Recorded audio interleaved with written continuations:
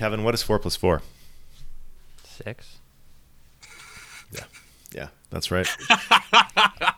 Yep, 6.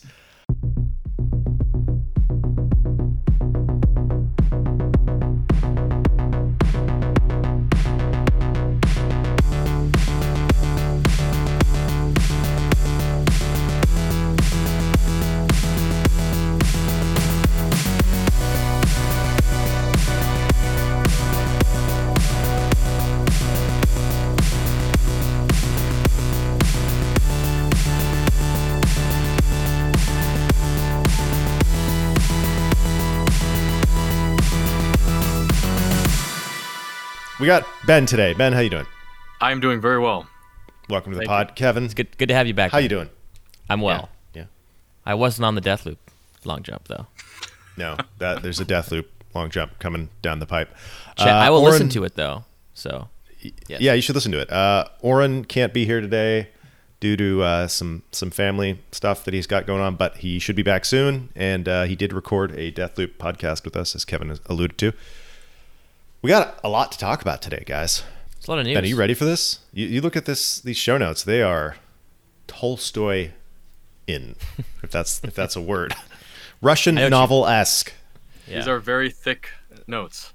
Yeah, chunky, girthy. All right, enough of that. Did you watch this Resident Evil trailer, Ben? Like literally 20 seconds ago? I did almost literally 20 seconds ago. Yeah, it was definitely a trailer. Yeah. Give us your impressions, Ben. What do you think? Yeah. Without having done any prior reading about this movie, it looks like it's the first and second game. Yeah.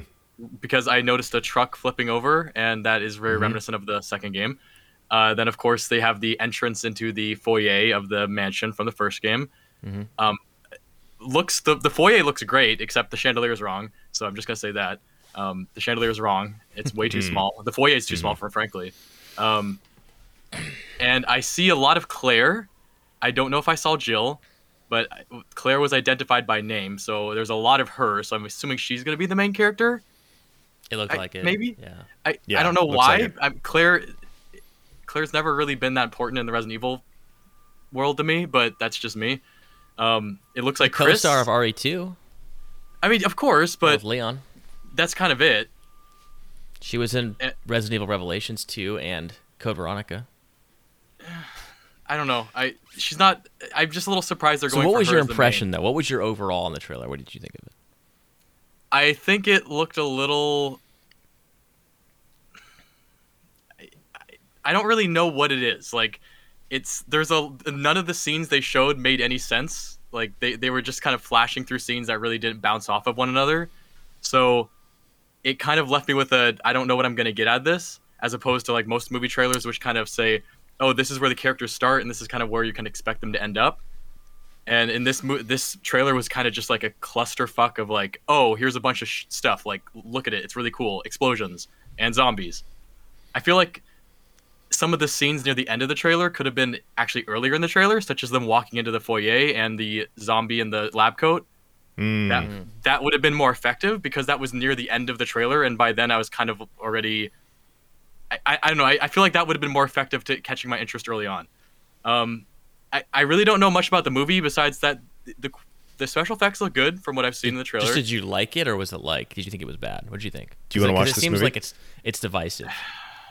I would say I'm a little divisive on it because honestly I've been hurt too many times by the previous movies, and I'm kind of inclined to think that this is going to be the same thing, especially because that trailer was all over the fucking place. Oh yeah. What about you, Aaron? I'm curious. Sorry. So it definitely had a lot of callbacks to the games, which is interesting and not what the other movies really had. The other movies felt like they were like reimaginings of the basic story, and they didn't really have anything to do with the games other than like some named characters showing up here and there. Like they were so different.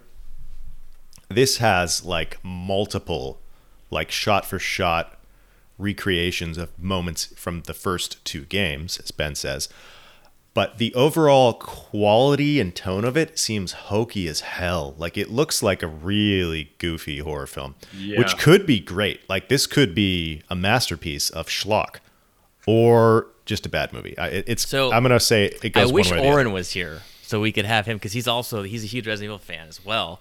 But so Oren, we'll have to ask you next time, see what you say about this. But I felt like the tone was like perfect for the original games. Like, it has this like cheesiness to it that was like perfect. It felt like very self-aware of its like cheesiness. And they used "What's Up," which is like perfect '90s like music. I just felt like they knew what they were doing and they were going right, like they were doing it. You know what I mean? You know how like in 2016, Doom 2016, it felt like it was cheesy, but they knew exactly what they were doing. Like, it was intentionally. I feel like this movie was that. I feel like it's the right direction. That's my take. I actually want to see it. I watched it and I was like, oh my god, I want to see this movie now.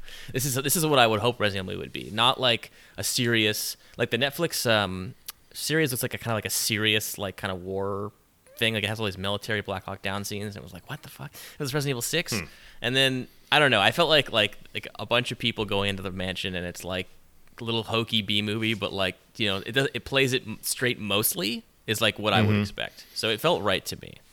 I also liked how it had the flashbacks of like Itchy Tasty, the truck falling over, the weird Wesker looking guy from Black Hawk Down. Not from Black Hawk Down. He's from Band of Brothers. Yeah. I just felt like it was right. I liked it, but I could see why someone wouldn't like it. I agree on the hokiness. Like, I think that they kind of nailed it. And again, the "What's Going On" song, like, very memey. I think will attract a lot of people because it's a very fond song. The problem with the original movies, like Aaron said, especially, was that they were their own thing. They're like awful.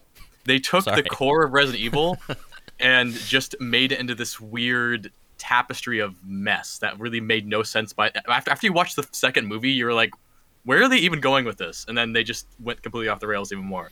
It felt like a bad summer action movie painted with like light Resident Evil and trappings. Very early 2000s. I mean, the only good thing about those movies was Mila Jovovich, which, you know, you can't really go wrong with her, but that's about it. This movie, I don't really recognize anyone, which isn't a bad thing. I kind of prefer that. It's nice to see fresh faces. The hokiness could be in favor for it because the first game is very hokey. The second game is a little more serious, but it still has that hokiness. And what's going on in this town? I haven't got a clue. I mean, there's some pretty serious cheesiness in the second game. I'm just wondering, like, how they're going to handle it because they're having both games, so they're going to be happening at the same time. So we're going to have a lot of like Game of Thrones flashbacking, I guess. The only thing I think that it's missing is like that like slight Japanese disconnect that there's like that those early 90s translated games had that I feel like I don't know if that would even work in a movie. Maybe it would just be bad, but I feel like it's like a Japanese perspective on America.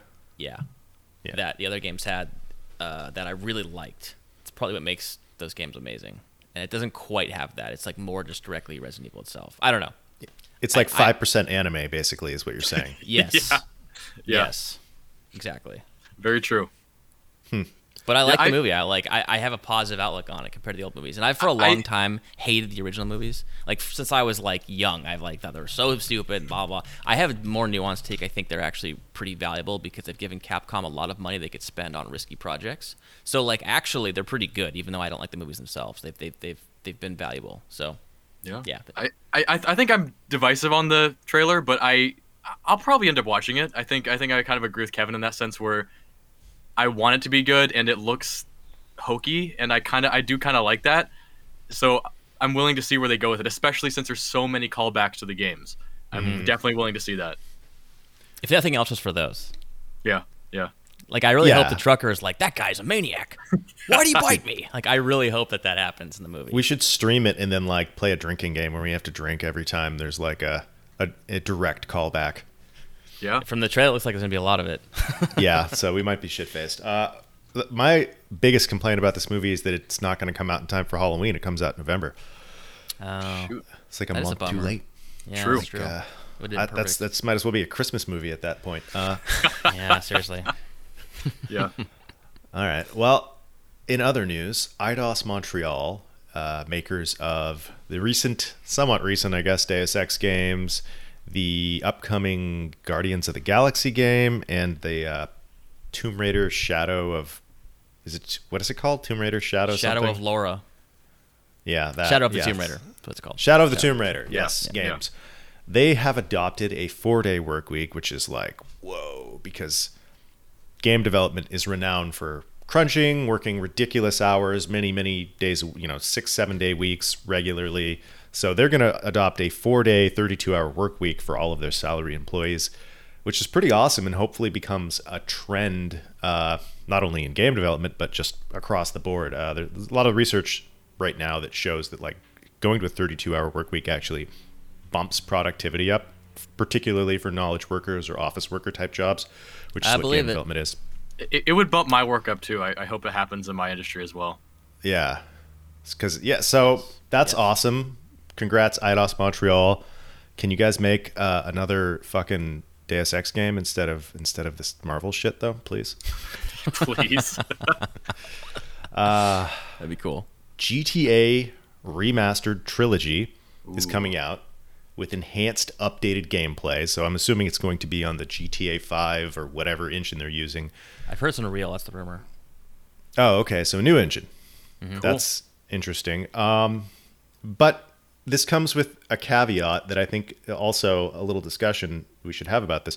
They're removing the old games from the storefronts. So you will not be able to buy GTA 3, Vice City, or San Andreas on Steam Really? or any digital storefront. Obviously, those games sold like crazy, so there's probably tens of millions of disc copies for Xbox and PlayStation available that you could, although I don't know, I guess you could play it on Xbox probably, but I don't know if you could play it on a modern PlayStation hardware. No, But why? Like, are Yeah, they but doing? why? Are they doing like a LucasArts thing where they're trying to cover up all the old original copies of the films so they can have the I feel like- upgraded versions? I have a theory on this. There's two reasons, I think. One is the main reason a lot of publishers do this is I don't think they want to compete against their own product. I think that's a big True. part of it. You release a True. new product, you want to release it, you don't want to compete with your old stuff. You want to clean slate. That, I think, is the most, that's probably the most common reason. But I think the other thing is potentially, I know a lot of the music licenses have expired in these old games, and they probably just want to cut them out and not have to worry about royalties or anything, and they can just release this with the music that's been licensed, and that's it. That's my theory. Does that mean that the licensed music from the original games is going to be different than Potentially. the upgrade? Oh no. I need think my so, yeah. I need my self control in Vice City. I need that. I need that song. Vice City, I mean, the whole sound, it's one of the best soundtracks in any game. Yeah, in my yeah. opinion. Yeah. So I hope they don't change anything. I really hope they don't. That would be unfortunate. But the upgraded character models, like I saw pictures of what they're supposed to look like. I don't know if it was official or not, but they looked really cool. Like from what I remember of the original games to like seeing an upgraded version where they're not blocks and Yeah. messy textures, like fucking sweet, dude. I'm into the idea of this. I think I have the original game on Steam, and they all require extensive modding to make them work in any reasonable way now.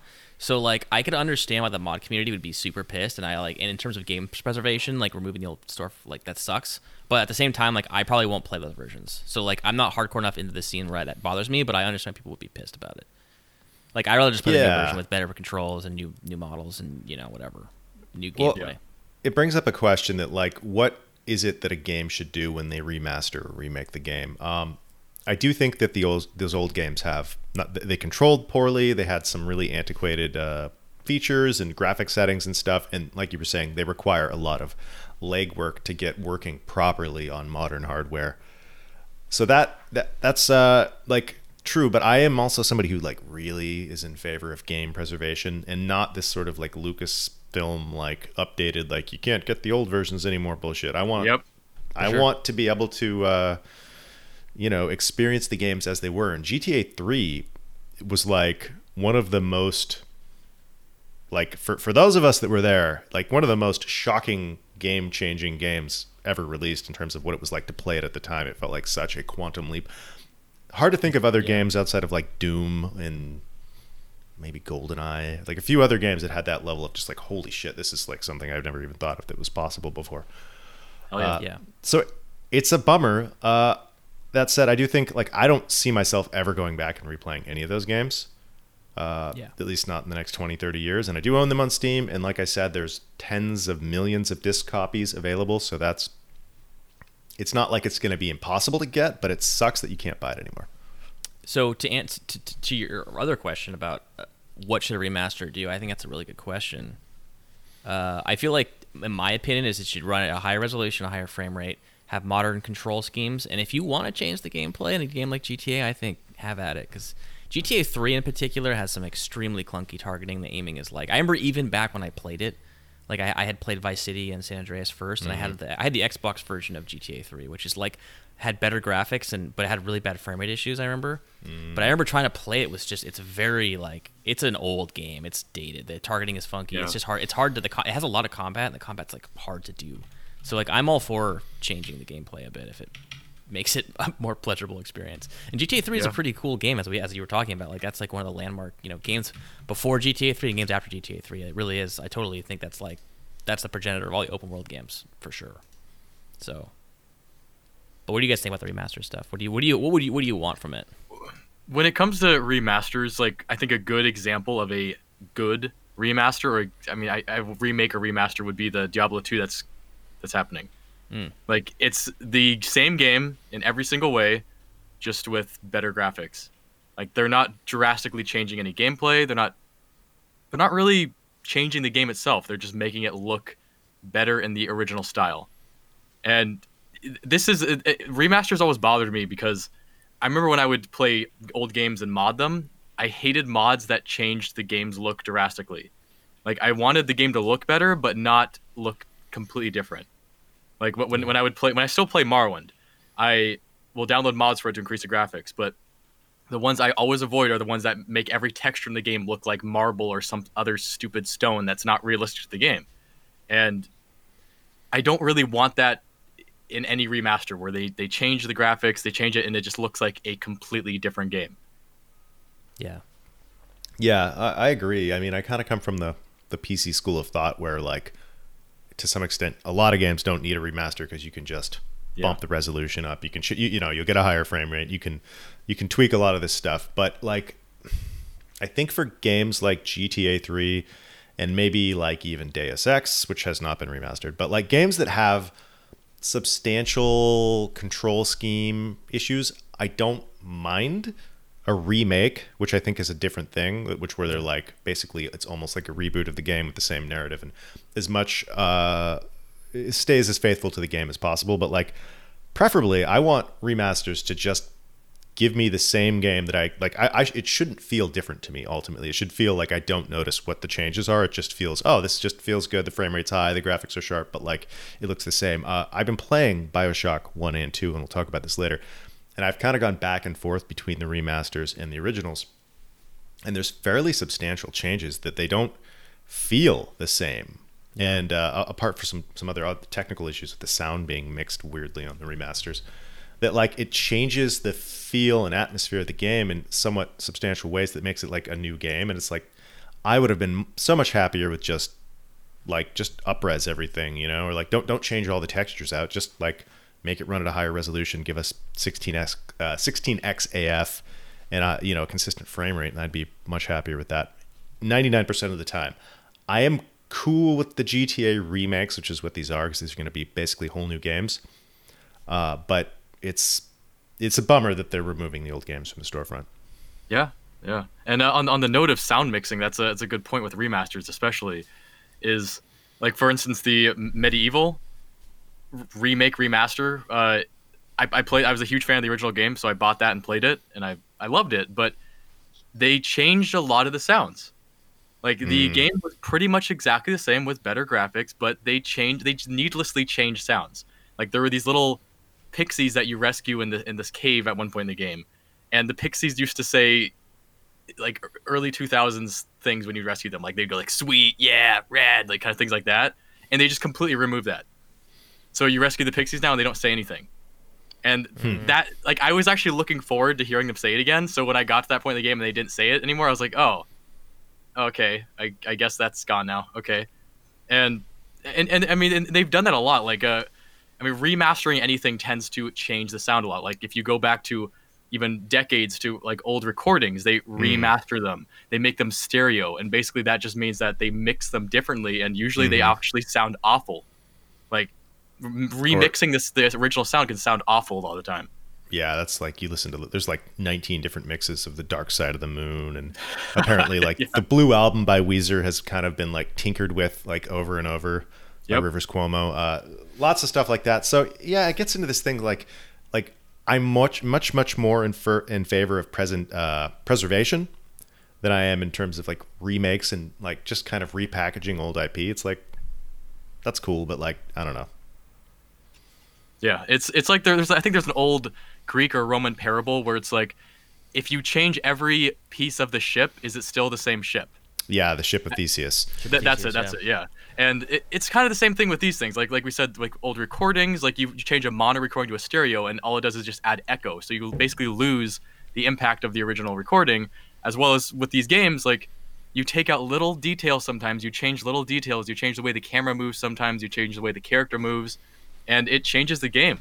Like the original Fable was remade, and they actually did a very good job with it. The one thing they kept in the game, which I really liked, was that the way the character moved. Like your character would kind of when you were running and you would turn sharply, your character would kind of lean to the side.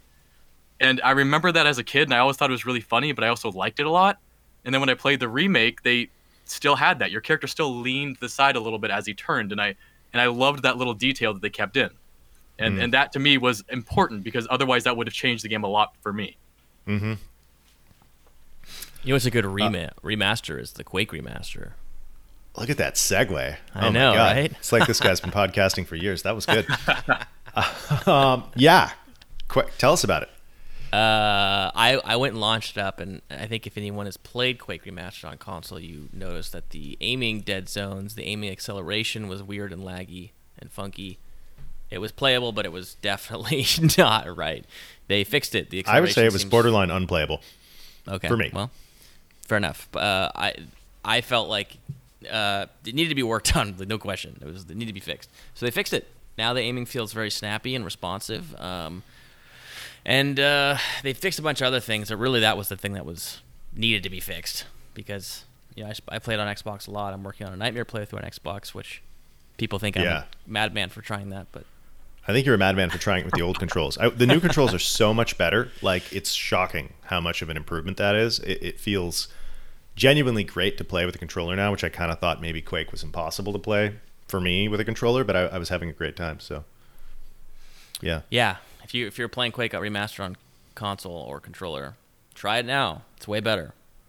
Yeah, and it's as Kevin said, like this is an example of like what I want to see out of a remaster, a game that like modernizes it, but it still feels like you're playing the same game you played back in 1996. Like you don't feel like you're playing a fundamentally new game. You can turn off all of the new features and you can get that like real old school lo-fi true cult black metal experience if you want, or you can dial it up a little and get a few modern features and visual flourishes that don't radically change the spirit or intention of the game. I think Night Dive understands games preservation so well because not only did they make it so you can turn off all the new features, but you can play the game in the N64 incarnation. Like with the old, the lower poly geo, the maps are a little more simple. The lighting is different. Like the fact that that's there is just so awesome. Like that's intense. That's really cool. I didn't know that. Yeah. So and they add a CRT filter over it, so it feels 90s as fuck. I love those CRT filters some games have. I love it's that. Incredible. Me too. I love it too. So it's Night Dive Games, or how you do a remaster. I guess that's maybe the bar that I would set on remasters. Yeah, no, I would agree. And they're doing a great job with the System Shock remake, which is reimagining. And but they at the same time made that enhanced edition of System Shock that is just preserves everything that was good about the original game, but just makes it easier to play for modern setups and control schemes. Like basically, that is like the perfect example of how to do a remaster in my book on an old game that has a lot of archaic issues. Like they got rid of the archaic issues, but preserved everything about the spirit and intent of the game. Yeah. So Night Dive. Death Stranding, one of Kevin's favorite games of the last decade, is having a massive renaissance right now. There's been a lot of articles published about it. People are tweeting about it right and left. People are talking about Death Stranding because it was re-released on PS5 as a director's cut, which hopefully will come our way at some point. But like, people seem to get that game now in a way that they didn't 3 years ago, whenever it came out. So Really? what's the difference? Like, what's the difference between the Us, original we've and changed. directors? The game was so far ahead of its time that like people weren't ready for it, I guess. Would you agree, Kevin? Yeah, I feel like when I played it, I had no one to talk with it about because I was like, no one likes this game, and I'm like, this is a masterpiece. This is like a new genre that I've never played before, and no one liked it or played it that much. And I was like, I feel alone in this game. I feel like, which is funny because the game's like core theme is isolation, so it felt like I was experiencing that wholeheartedly. But I think it's really cool that that this game's having a renaissance. I'm glad that it's getting attention it deserves because it's such a cool game. I'd love to play the director's cut. I wish that I think that they'll probably release it maybe on PC in a year. I don't know. I'm not gonna buy a PS5 for this, unfortunately. I love the game. Yeah. But I want to rather just play it on. It sounds like it's good stuff, but not essential. Like from Yeah. what I gather, it's just like some cool extra stuff. Do we know the differences? Like, are they They added significant? a racing mode. They've added some infiltration missions that you can do. A little more Metal Gear Solid. There's new I dig that. gadgets. There's like a Breath of the Wild style glider, I think now, which I can't even imagine how that would change. That just seems like it seems to me That game seems breaking. game So I'm breaking, like, yeah. I don't know how that they even implemented it, but those guys know what they're doing, so I'm sure it makes sense. In the context. That said, I don't think you're missing out if you play the original version of the game. Yeah. Cool. Like it doesn't sound like that's the case. But I still don't. I don't know of anyone who's played that game. I don't think you guys haven't played it, right? It's on my I never bought it. play list. I have curated down. I could read this to you guys, and I'm still working on it, so it's not definitive. But I have a playlist. I've narrowed my backlog down substantially. I'm looking at Death Stranding, Disco Elysium, finishing Dishonored 2, playing Outer Wilds, Return to Obra Dinn, and System Shock 2. Or basically, that's my short list of my backlog, and I'm trying not to. Like at some point your backlog becomes like 30, 40 games long and you just have to realize that you're not going to play a lot of those games, Yeah. if any of them. So I shorten my down to stuff that I think is important for me to play and that I really do want to play. So yeah, I recommend that. Speaking of games people should play and isolation, Alien Isolation turned 7 3 days ago, at least at the time of this recording. And it's a good horror game. It's probably one of my favorite horror games. So, this Halloween season, if you're looking for a good, scary, tense game, like Alien Isolation is tense as fuck, and you haven't played it, like, check it out. That is a masterful game. An amazing game. I love that game. You would think the alien part is not the best part of the game. Like, to me, the best part are the androids. Yeah, I like the droids too. I loved that game. Great game. I agree. It's got one of the best menus in any horror game I've ever seen. Oh, Like yeah. when that music plays, Yeah. it's like, oh, okay, I know what I'm in for now. Holy shit. Yeah. Yeah. And very reminiscent of Dead Space.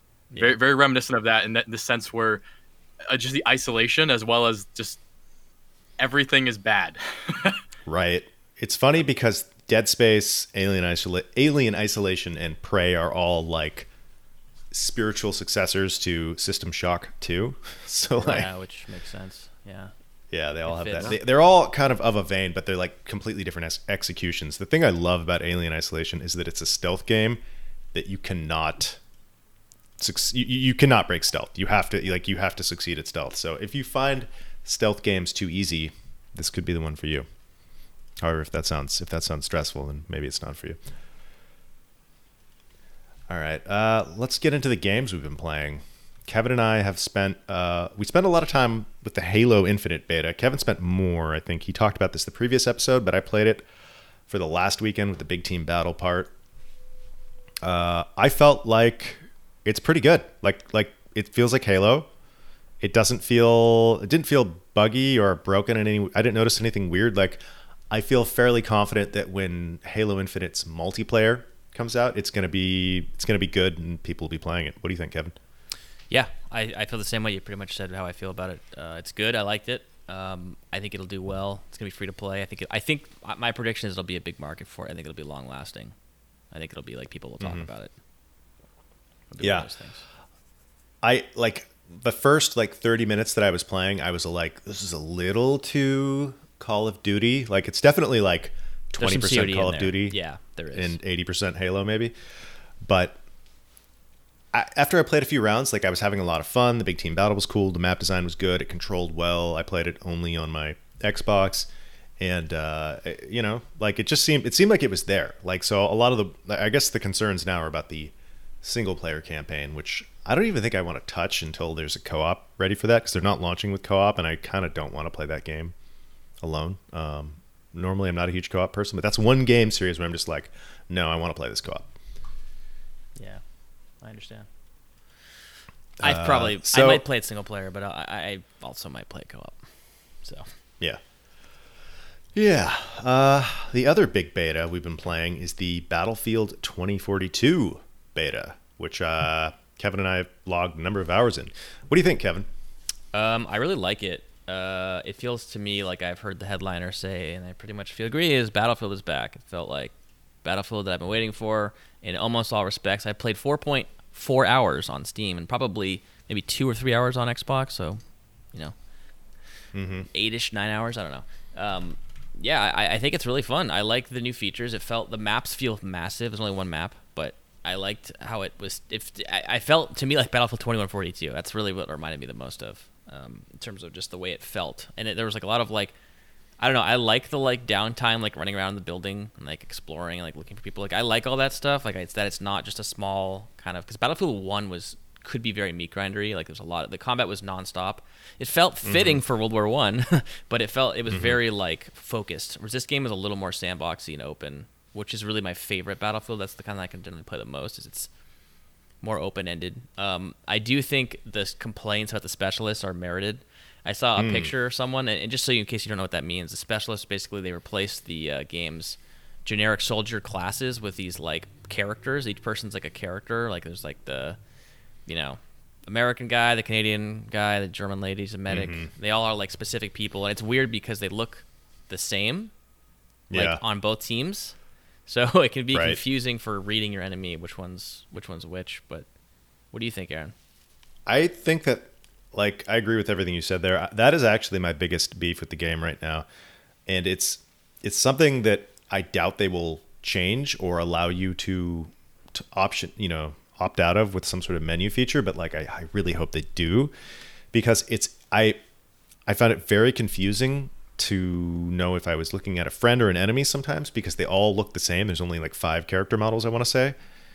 And, and the uniforms look identical. Like it was really like, that was like one major knock against it, that I was just like, why did they make this choice? It's like a strange trend to chase. It doesn't make sense for Battlefield. And it looks stupid when you see like I guess we're used to playing games where you see like a million of the same avatar running around, but like these are a little more personalized in a way that it just looks more awkward seeing like 5 like grandmas running around with a little hypo needle. She's the medic, like an old German lady, medic, in her 60s. Yeah. I saw someone posted a picture of like I think his name is McKay. He's like he looks kind of like a TF2 scout. He's like there's 2 of them, and one of them is stabbing the other one, and like another one is like looking away, and it's like 3 clones all like in one, and they're all wearing the same outfit, the same armor, the same everything. What they should do is just do team colors. Like the enemy team looks gray or green, or TF2 did that, and it was very readable, Right. They need to do something like that, because as it is, it's very confusing. The beta has been fun. The maps are really big, and the larger player count allows for different gameplay than I think was found in Battlefield 1.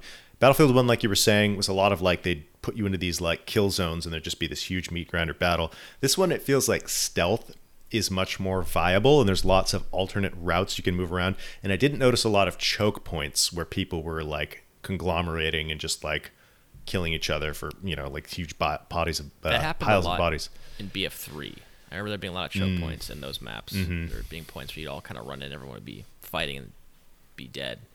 It's worth mentioning for people who don't know, the Battlefield is traditionally 64 player, 32 versus 32. This is 128 player, 64 versus 64. So huge game, big fights. Yeah, and as Kevin mentioned, we both tried it on Xbox and on PC. It seemed fine on Xbox. I think that's not going to be a bad way to play it. It looked all right. It ran all right. There was definitely some pretty severe visual bugs going on for both of us, where the screen was like flickering in and out. Yes. Like it seemed like all the shadows would disappear for a minute and just create a black matte. Kind of this like strobing effect that hurts your eyes and your brain. So it is a beta. Battlefield betas are historically trash fires, basically. Just look into it if you don't believe me. But it seemed all right. On PC, I will say the graphics look strange. There's something like, I feel like there's like a graphical feature that's not turned on. I'm not sure what the deal is. Could be an NVIDIA thing, but like I noticed that it just looked a little off. Like I couldn't quite put my finger on it, but something about like the lack of specularity didn't look right.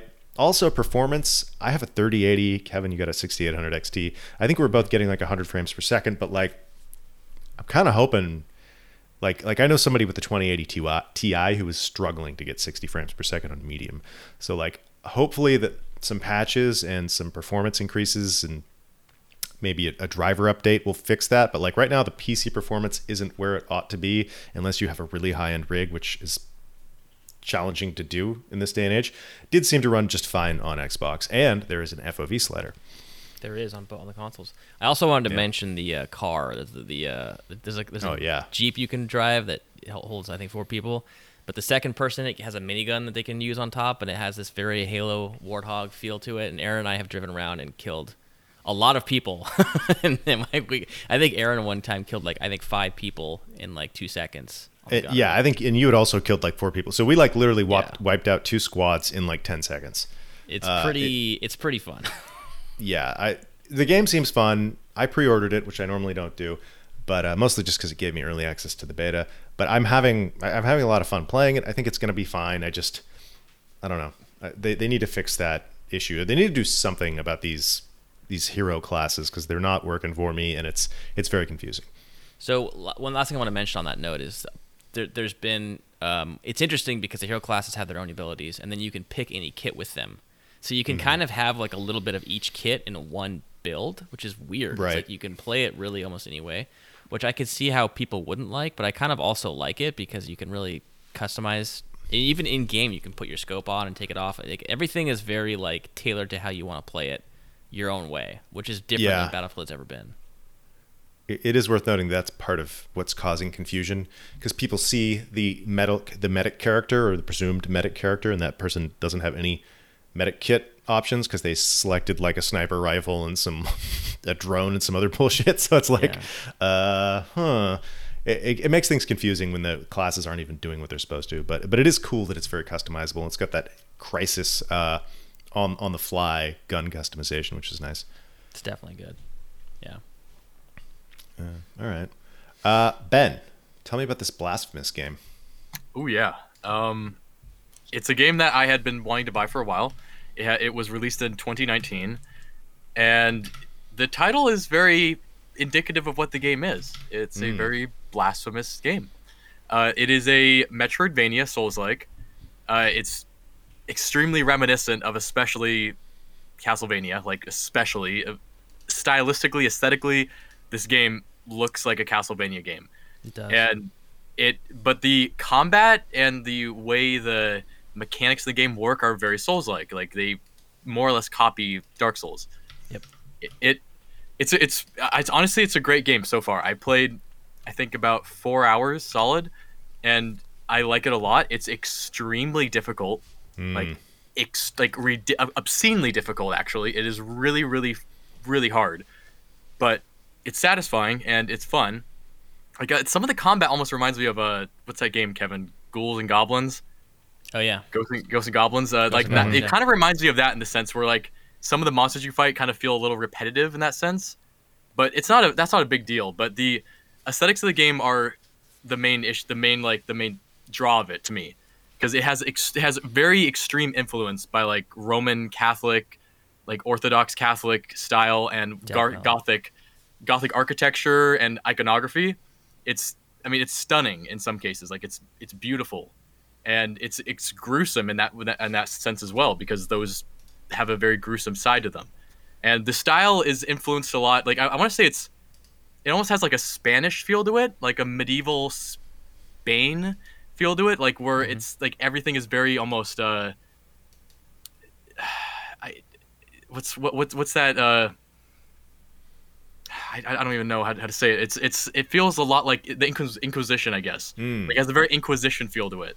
And a lot of scenes in the game, a lot of places in the game have this they remind me of like Renaissance paintings, of medieval paintings, like Yeah. Hieronymus Bosch, Giotto,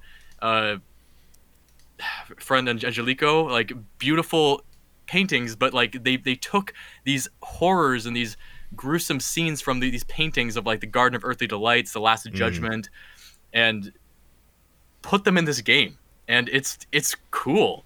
Like that's kind of something I always thought about Dark Souls, where it has like this extreme gruesomeness to it.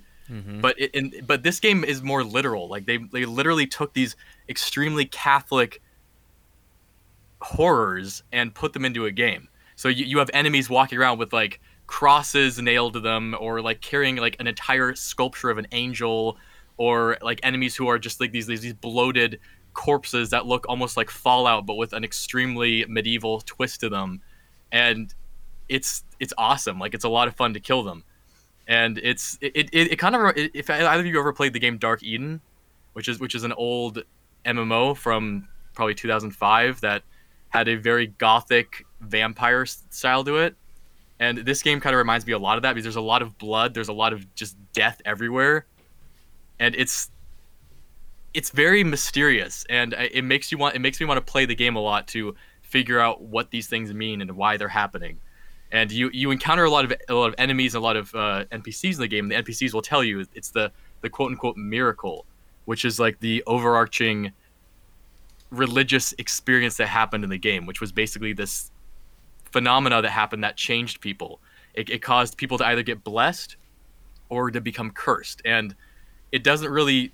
Some people it happens to them for no reason at all. Like some people are cursed and transformed into twisted, horrific monsters, and they don't know why. And so they're trying to find redemption. They're trying to find a way to fix it. And you come across these NPCs that are like, I want to help you because I want to try to fix what's happening to me. I don't want to be a horror. I want to fix this. I want to be a good person. And it's really interesting. It's really damn cool. And of course, it's a Souls-like, so you have the quote unquote bonfire, which in this game is called the, let's see, what's it called? It's called the Prie-Dieu, which is basically an altar that you would pray at. It's another Catholic thing. Yeah. And then you have your Estus flasks, of course, which are in this case bile flasks. They're flasks. I don't really know how they heal you, but Yummy. I'm assuming that in some way that hearty meal of bile just kind of gets you going again. Yeah. And then you have your souls, which in this game are Sticks called to your insides. It just coats you completely, like it's a whole biome. Then you have the Tears of Atonement, which are basically your souls. And then you have, I guess you kind of have like a magic point system, which is called Fervor, and you use that for prayers and special attacks. That part of the game kind of reminds me of Hollow Knight, actually. And because the special attacks are like, they kind of wind down really quickly, but you get that moment of power, and that's very Hollow Knight to me. Yeah. And in another case, there's also these things called Children of the Moonlight, which are basically cherubs that are caught in little glass cases, and you have to free them. And again, Hollow Knight, because they're basically like the grubs from Hollow Knight that you'd have to free. And I don't know if you get any rewards like you would in Hollow Knight, but I'm really not that far in the game. The game seems to be very long. And, there's more similarities. You have rosary beads, which are kind of your power-ups. You find these little beads throughout the game. You put them in your rosary, and it gives you a certain power-up or something. It's kind of similar to the charms in Hollow Knight too. And prayers in this game are the magic spells, so prayers use your MP, and it's a hard game. It is a really hard game. Like Yeah. you played it, Kevin, so you probably know that. Yeah, I'm about an hour and a half in, I think. Is it non-linear? Like, is it like Yeah. full Metroidvania? Yeah. It is non-linear completely. It's forgive me for the comparison, but you know how in the beginning of Dark Souls 1 you can go a couple different directions? It's kind of like that. You can go to a few different levels. So It's extremely like that. It's extremely like that. Like you have the option. You get to like the first town. I forget the name of it, but you get to the first town and you can go like I think 4 different places. You can go to the wasteland of buried churches. You can go to the where olive trees wither, or the mercy dreams. Like all these weird, like they have very cool names, and I have no idea where the hell I'm supposed to go. I just got a vague idea from the guy, basically like the guy in Dark Souls when you first walk up to him at the graveyard. He's like, "You have to ring 3 bells," and you're like, "What the hell?" And that's kind of what this guy says at the beginning of the game. He's like, you have to go and do the 3 humiliations. Now go. And you're basically just left to your own devices at that point. Yeah, completely. That's about right from when I played. That game has really nice pixel art, like very. Oh yeah, very, looking very at it this whole time he's been talking. Beautiful, beautiful. And it's a game that's completely flown under the radar. Like you don't really hear anyone talk about it, but it's stunning. It's Yeah. funny Stunning because game. the pixel art is the reason I kickstarted that game. The reason I Oh, yeah. funded it was because I thought the pixel art was so nice, and it's a very heavy on the pixels. I really wish that game. Speaking, we're talking about the CRT filters that I could. that game It has a had one. CRT filter. Oh, it has one now. It does have one, yes. Oh, it didn't have one back in the day, so that is awesome. I have to go back. They added some Bloodstain crossover with that game, Yep. and I love Bloodstains. Like I love Bloodstains, so I gotta go back and play that game. I wonder if it just came out like a little too late in the Metroidvania boom. You know, like there was like a big Metroidvania boom between like 2014 and 18, and this game came out 2019, so it might have just been like Metroidvania fatigue had set in a little bit. It's also hard as hell, and I think that's like Hollow Knight's Yeah. a hard game. Hollow Knight is very difficult, Right. but that was one of the more popular Metroidvanias for a reason, because it was skill based, but it wasn't a hard skill climb. Like you could get good at the game reasonably. Mhm. This game, I am having a lot of trouble. A lot of Okay. trouble. It seemed harder than Hollow Interesting. Knight for sure. It's sitting at 90% on Steam right now with 12,700 reviews. So that's pretty good, actually. Yeah. It seemed like a good game. When I played it, I liked it. I had enjoyed. Check what that I out. played. Yeah. Well, that's cool. Blasphemous. If only Nintendo would get off their ass and make a Metroid game. Yep. I know it's been. I don't know. Metroid Fusion came out in what 2004 was it? I don't know. But yeah, Metroid Dread. It just came out I think yesterday. Yeah. Yesterday being the 8th, if I remember correctly. But it's really cool that they have released a home console 2D Metroid game. I think this is the first time they've released one since Super Metroid, which was what 92, 93. Oh, really? Yeah. Yeah, wow. So it's been a long time coming. And apparently Metroid Dread was actually a concept that they wanted to develop back in like 2006 or something, and they shelved it. So this is basically a game that's been a long time coming, basically, is what I'm trying to tell you. But Okay. it's like a Nintendo horror game in a lot of ways. Like they've really emphasized the horror elements of the game. One of the big features This of the looks game. cool. Yeah, is it has these robots called Emmy, and they're like you can't kill them, defeat them through combat.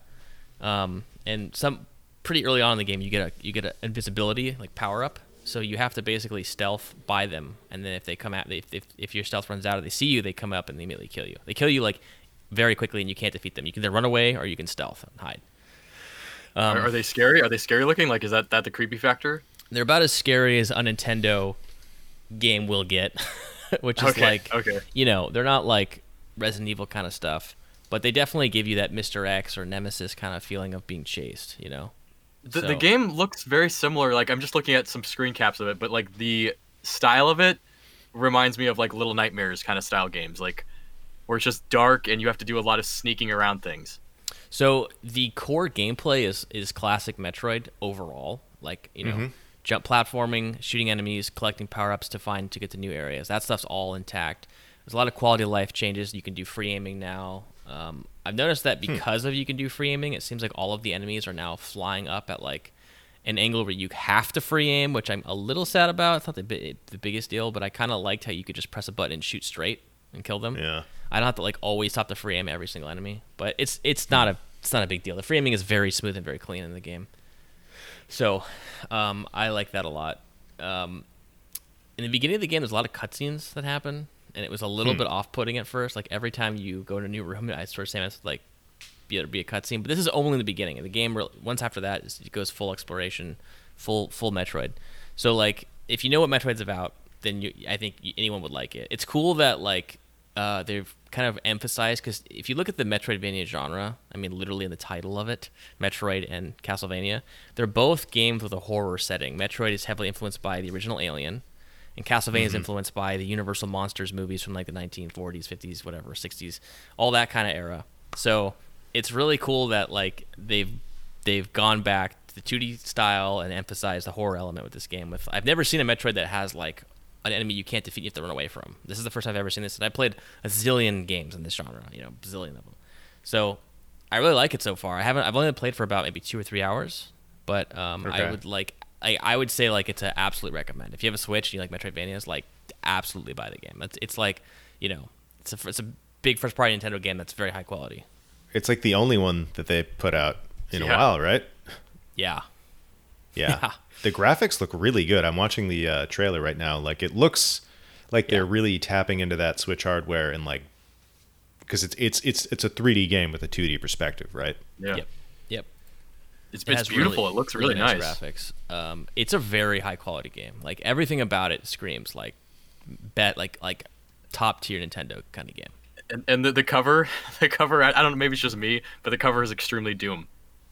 Yeah, I can see that. The cover has a very Doom quality to it. Yeah. Huh. So they've redesigned Samus's outfit for this game.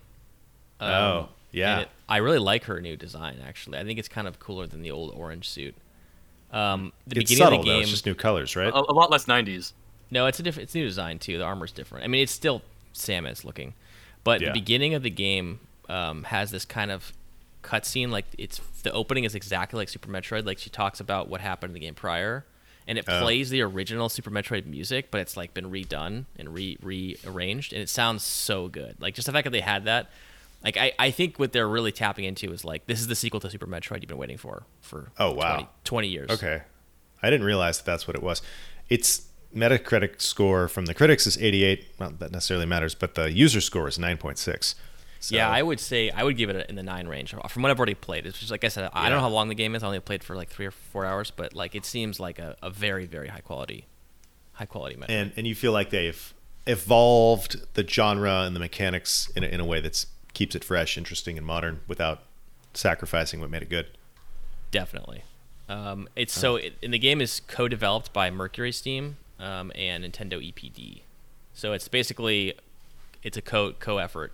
Mercury Steam, I like my brain considered to be the Spanish retro studios. They're a Western developer, but Nintendo trusts them with their big franchises to do high quality stuff. So pretty cool. That's awesome. I'm like, there's like still only like 3 games on the Switch. So it's like I haven't like partly what I wanted, what you're alluding to. I haven't played my Switch for a long time because there hasn't been. For me, I'm kind of over buying the ports to Switch. It was cool for a while, but now I don't. I want the Switch for the Nintendo games. That's like what I want it for. So there hasn't really been a good Nintendo game for a while. The Breath of the Wild sequel's on its way, but like this has been. I'm now like, I can Switch again. I am so excited to play my Switch again and play all these. You have been playing Animal Crossing? It's not for me. It's not my jam. I see why people love it, but it's not. Yeah. I'm more of a like Mario, Zelda. Yeah. Metroid, Donkey Kong guy. So, it's really awesome though so far. I definitely will like report more when I played it more. But I just want to emphasize the robot parts are really well done. Like the way they defeat you, like when they get you, that you have all you can do is press a parry button. You have like a very slim window to press it, and then you're dead. So like you can't. It's a very dangerous foe. Yeah. All right. It's very cool. Sounds pretty awesome. I have been playing a bit of BioShock 1 and 2, as I mentioned earlier. I've played kind of both the remasters and the old versions because I have access to all that. Specifically, I've played a couple hours of BioShock 1 and a couple hours of BioShock 2's DLC, Minerva's Den, which I heard really good stuff about. Have you played that, Ben? I played that back when it was new, yeah. What do you like? I'm gonna come right out and say I'm having a hard time enjoying that. What do you like? Sell it to me or tell me what you think of it. I guess. I mean, it's again back when it was new. I think that was like 9 years ago now, but yeah, it's 11. That was before BioShock Infinite, so I was still in my. I love the BioShock franchise zone. I liked BioShock 2 a lot. I loved they retained a lot of BioShock 1, which of course is the best game in my opinion. But the villain was left a little to be desired. But Minerva's Den was, let's see, I remember I'm trying not to confuse it with the original game. I enjoyed it. Like I remember the splice. I think they added some new splicers, and I remember them being kind of creepy, like them being kind of scary. Like I think there was one that would like there's some in like long trench coats that had like white bloated faces, which were They kind of definitely creepy. looked scarier. Yeah. Yeah, Like, yeah. there's some good stuff going on there. I don't want to poo-poo it. They added like some kind of scarier than the usual stuff they had in the original game itself. And then there was the how far are you in it? You said you're a couple hours into it. A couple hours. I don't want to spoil anything, so I have to be careful what I say. I liked a lot of the backstory they added. The whole it's CM Porter. computed. It's computed all of your. It already knows what you're gonna do. It knows what you're Right. gonna do. It knows you're here. It knows where you're gonna go. And it was a very like. Yeah, it's Santa Claus. It was. I mean, that's not a bad comparison. It was a very ominous tone they set because you pick Yeah. up you pick up the recordings. You have the guy talking to you. And it's very like it already knows what you're gonna do. There's no way to beat it. You're basically fucked. And I liked it. Like I remember back then I liked it a lot. I haven't played it since. I played it once. Yeah. I played BioShock 2 a few times, but I never played the DLC again. Okay. But I liked it a lot. I remember I enjoyed it. Well, I played maybe 2 hours of it. Like I'm kind of digging it, but like the thing that I think is giving me pause is that the level design is a little bit basic. Yeah. Particularly compared to BioShock 1 or even It's- other games in that general. It's the like, BioShock 2 genre. problem. The BioShock 2's worst part was the level design. Oh, that's good to know. But some of the weapons they added are way really cool. There's like a bolt launcher that you can Yeah. like. It's kind of like from Fear, like the gun from Fear. You Penetrator? can nail people against the wall. The Penetrator. So like, there's some cool weapons and there's some good stuff. And there's one thing that BioShock 2 has done that is like so much better than BioShock 1. It's the hacking. The hacking Yes, is actually fun and quick. I don't mind hacking. It's like you just do it really meter? quick. The meter. Uh-huh. Meter like that. I love that compared to like the goddamn tubes. Oh, dude. Like The pipe game, stupid Pipe Dream. tubes. Like when I first played BioShock, I found that to be like a pretty big problem with the game, even though I really loved the original BioShock, 2007. Like I it broke up the flow of the game so much, and I'm replaying BioShock 1 and I'm finding that it still does. And like, you don't technically have to hack things. You can buy it out, you can use auto hacks, or you can just ignore it or blow it up.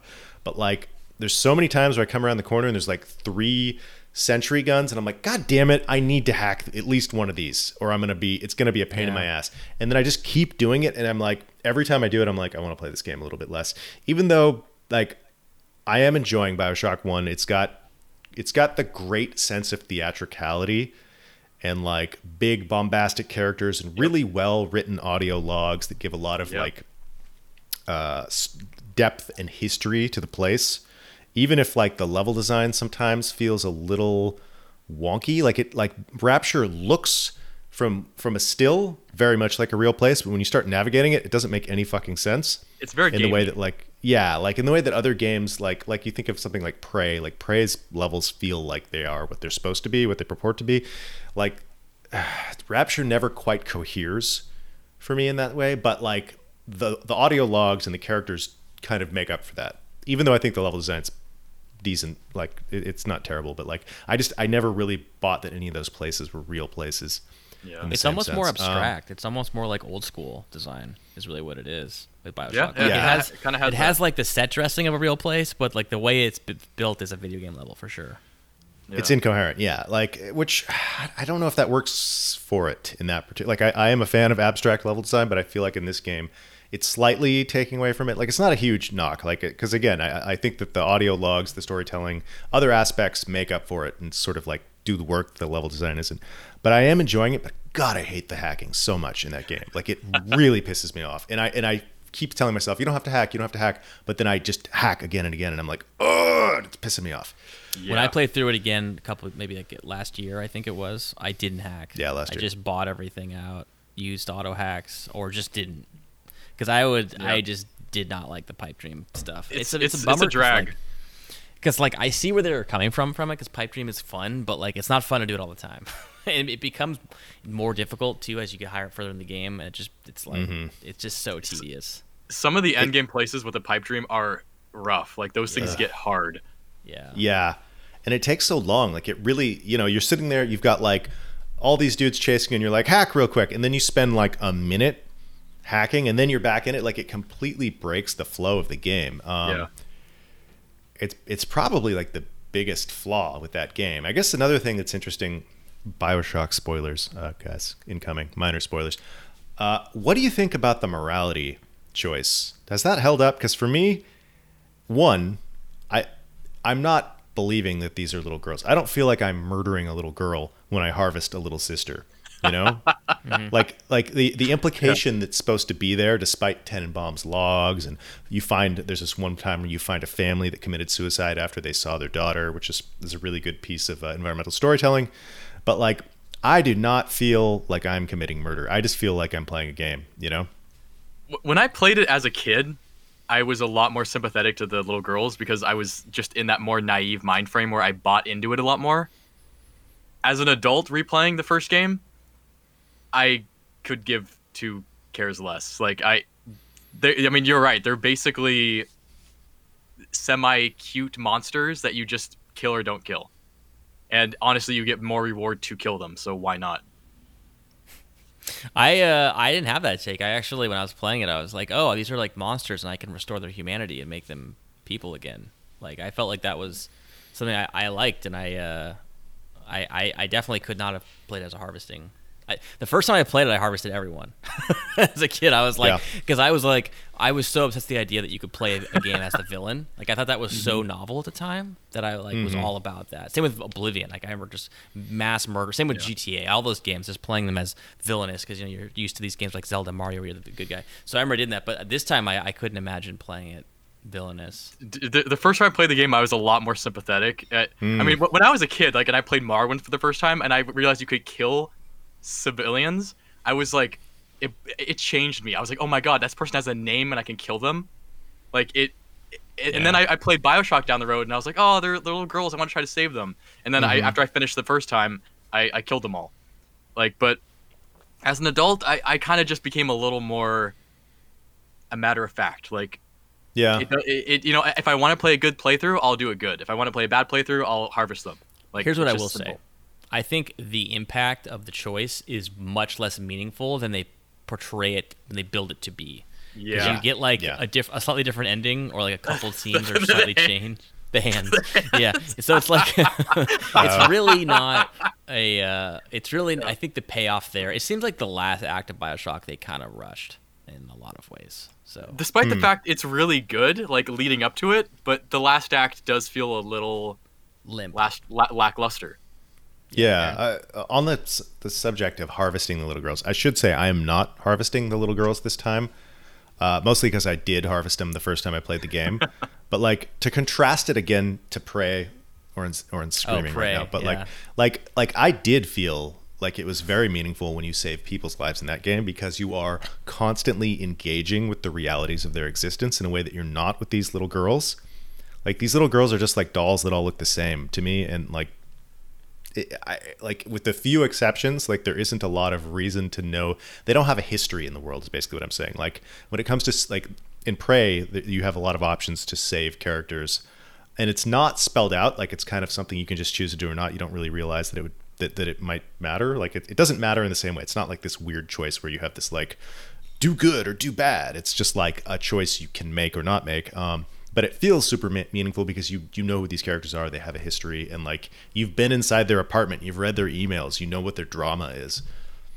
And Prey, the payoff is so good. Yeah. So it's awesome.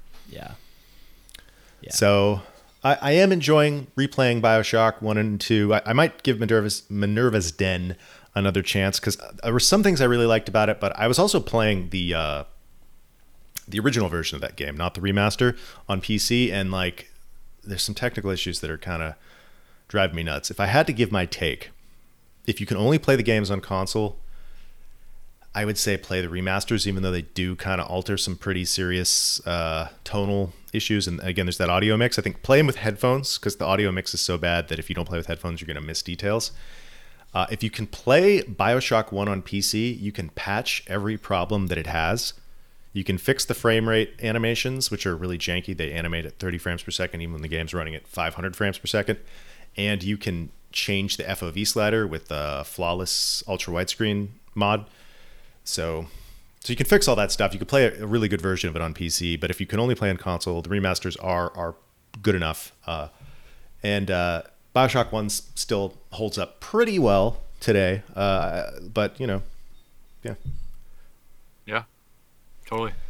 So, quick update on Deathloop. We recorded a Deathloop, as we said, spoiler cast, which will be out, I think, in 2 weeks.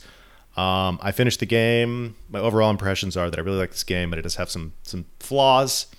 Namely, it's a little too easy, and it doesn't fully commit to being like a time loop puzzle game. It's much more of a linear narrative game, even though you get it felt like it was being sold as like this sort of like mystery game where you're solving the mysteries. But it's not. So which is fine. Like, it's an enjoyable linear narrative game, but that is what it is. Now, the game I have been playing a lot of, which is made by not the same studio, but the same company, Arcane Studios, Prey Mooncrash, is all of the things that Deathloop purports to be. And I am really, really enjoying this game a lot. It is the DLC to Prey, so we're talking about Prey again. And it's kind of a roguelike, but it takes place, as I said last episode, in a pre-designed space. So it's not randomly generated levels, but it changes so dynamically as you play it that it feels like you're going into a different place every time. And it does have like a broader meta narrative that takes you from beginning to end. So there is an end point at the game, and each time you play, you are making progress potentially towards that. But unlike Deathloop, it doesn't spell out what the solution is, so you have to really get creative. And it seems like there's going to be multiple potential solutions to the ultimate goal, which is to take 5 different individuals and escape the moon with them.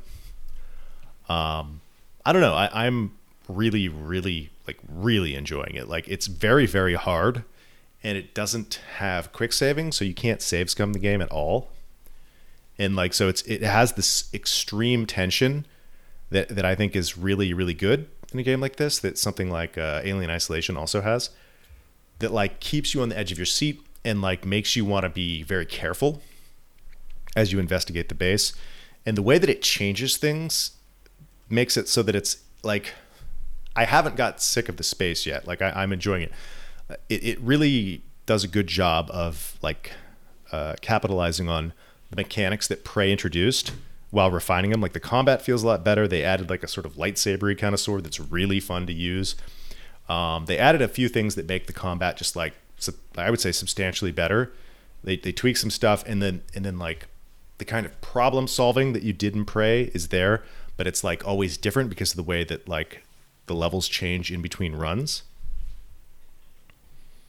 Yeah. I really, really like this game. Kevin, I think you tried it. Do you have anything to say about it? I know you weren't as hot about it as I me. didn't play it that much. I had the feeling of oh, this is roguelike, it feels tedious, so I'm not going to play it. It didn't seem like it was bad in any way, though. Yeah. I think if that's what you want, it's probably a very good execution of that stuff. I would say if you can stomach it, give it another chance, because a lot of the reviews I've been reading about it, people were saying that they had the same sort of initial feeling ugh, I don't want a roguelike, but then they were oh, but as soon as I stuck through it, I realized I liked it. In the same sense that Deathloop ultimately is more of a linear game, Mooncrash also has a linear arc that you're moving towards, and once you start figuring it out and seeing what you can do with the game, it kind of feels like you could just play Prey forever. It feels like a new Prey game rather than just a DLC. I've already put about 11 hours into it, and I think I've got at least another 10 before I complete it. DLC? 20 hours? Yeah. Jesus. Okay. So I understand the design idea of basically if you have a game idea that you like and you want to really pad it out, you can turn it into a run-based kind of thing. I think that's what they do with City It doesn't Rage feel 4. padded though. That's the thing. I think that's just a perspective. Maybe that's an uncharitable perspective, but I think that's what I'm trying to say is I think you can really expand a game. If you have a game that's gameplay you think is solid enough, you can make it run-based and randomized, and then build it out. You can make it play. It's very replayable. So that's what they did with the Streets of Rage 4 DLC with the survival mode. and you can keep playing it, and it's cool. Like I get it. Like I'm not saying it's bad. I think I don't know. I wasn't sure if like that was what I wanted. I guess that's how I felt. Yeah. I guess the thing I would say is like something that I think is true about these type of systemic stealth games that Arcane makes is that they tend to get more rewarding as you know the level a little bit more and you know the mechanics. Like as your familiarity with the game grows, you become a little more confident and you can actually do more rewarding stuff in the game. And I think a lot of people don't experience that, like particularly with a game like Hitman, because they just play it through linearly and then forget about it. Like, so this game's DLC and Deathloop also are like kind of giving you a chance to experience that sort of familiarity and like what that brings to the table, but in their design in a way that doesn't feel like you're playing the same thing over and over again.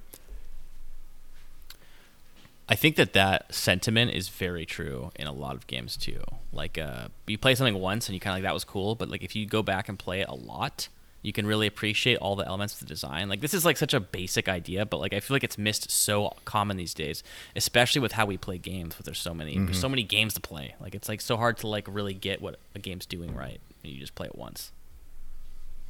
Yeah. So yeah, you're probably right. Maybe I should play more Moon Crash. Maybe I should give it a try again.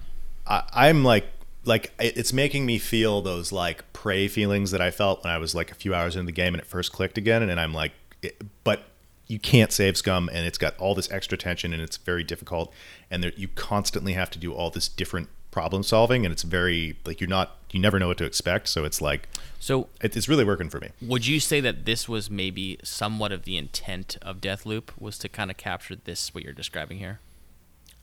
I think that whether they I know succeeded or not is a explicitly different question, because Dinga Balkaba, who was the game director, specifically said, hey, like people played Dishonored and they would often play it linearly from beginning to end. They wouldn't go back and revisit levels. And we know for a fact, both because we play the game and people who really love the games, their best experiences are after they know the levels and they've become sort of mastered the systems and mechanics of the games and are able to deploy them in strategic and interesting ways. So that is, yes, specifically the direct intention of both of these games is to facilitate that kind of higher level gameplay that you only get when you have a little more mastery over the game. And I think both games generally succeed at that. Yeah. So, yeah, check out Prey Moon Crash if you're interested. If you haven't played Prey, play that first, obviously, but it's very good. Fallen Aces demo. Kevin, did you play this? I did play it. I actually beat the demo. Me too. I beat it twice, actually, last night. You beat it twice? So I played it very aggressively, but the game actually lets you play it that way.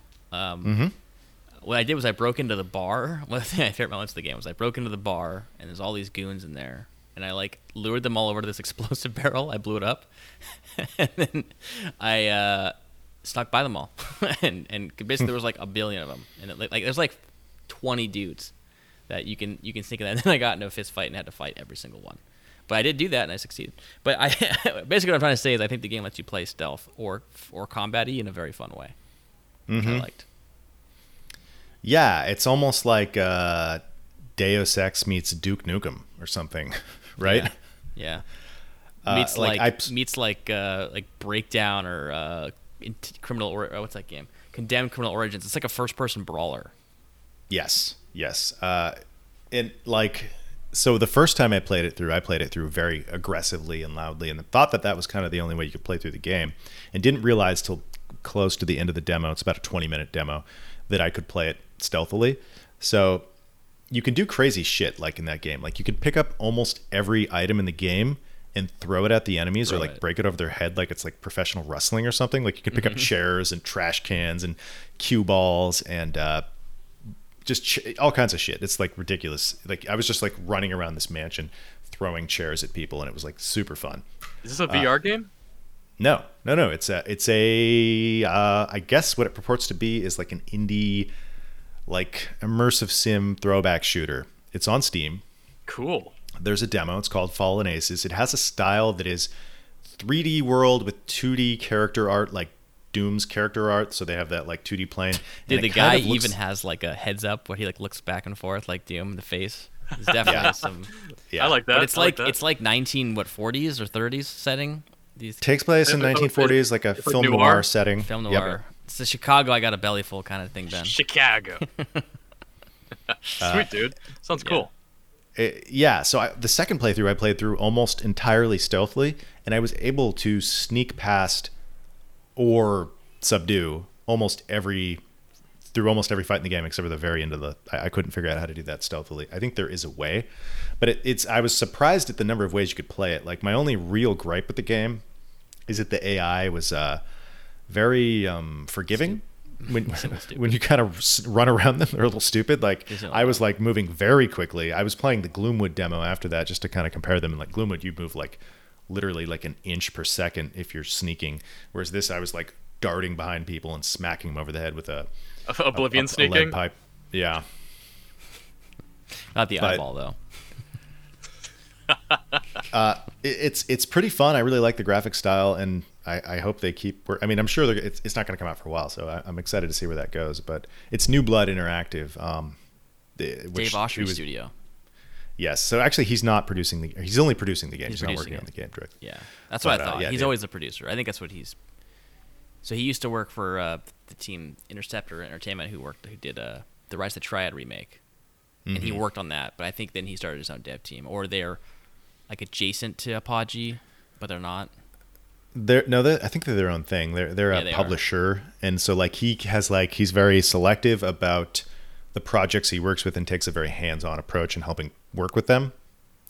But like they put out Dusk, which is obviously a masterpiece, Yes. and they're working on Gloomwood. And what was the other game that they came out recently? The reason I said they're adjacent to Apogee is because they used to work for Apogee, being that Interceptor developed the Rise of the Triad, and then they Right. worked on the Bombshell, I think it was, which was this like top-down game with the lady from Ion Maiden, or now it's called Ion Fury. Huh. Have you heard of that? That's in No. the Build Engine. Okay, sorry, but basically it's like they're both studios that are Apogee and them are both studios that are releasing like 90s kind of retro games, so they have a history together. But New Blood's awesome. Cool. Yeah, they're really cool. Check out the Fallen Aces demo. I had a lot of fun with it. Ben, I think you'd like it. Yeah, that sounds cool. All right. Well, I think that's going to wrap up our games for the week. Guys, it's that time. Time for recommendations. Do you have recommendations this week? I do. What are you bringing for us, Ben? I have a movie. I'm a huge fan of horror movies. I think I've said this before. I watched one that was unexpectedly. I don't get scared very easily with movies, so I'm always looking for one that'll get me. And this one kind of got me a little bit. It's called Pulse. It's from 2001. It's a Japanese horror film. I guess you would technically call it like a technology horror. I think the director was Kurosawa. He's pretty well known. Not Akira Kurosawa? Yeah. It couldn't be Akira he- Kurosawa. What? Is it recent or is it old? Is it his son? It's, that it's, guy's- it's from 2001. Oh. So this movie like touches something that I remember as a kid creeped me out, which is the dial-up sound and the like images on a screen that are supposed to be still but move. And That is this movie kind of touches that a lot, and it really got me. Like there was a few scenes in the movie that like made me extremely uncomfortable, and this movie is an atmospheric horror through and through. It's not jump scare. It's pure atmosphere. The story is it's kind of like a two-part story almost, where like it ties these stories together, but the way they do it is just so the atmosphere is amazing.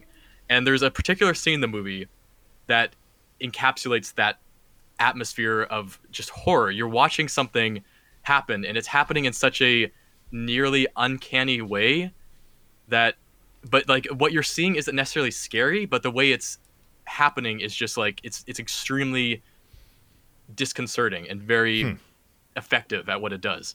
And I'm shocked I haven't heard more talk about this movie before, but it was very good. It was, if you want to see like a slow burn with a lot of really interesting cinematography, as well as just use of like lack of special effects, but more focus on atmosphere, this movie's it.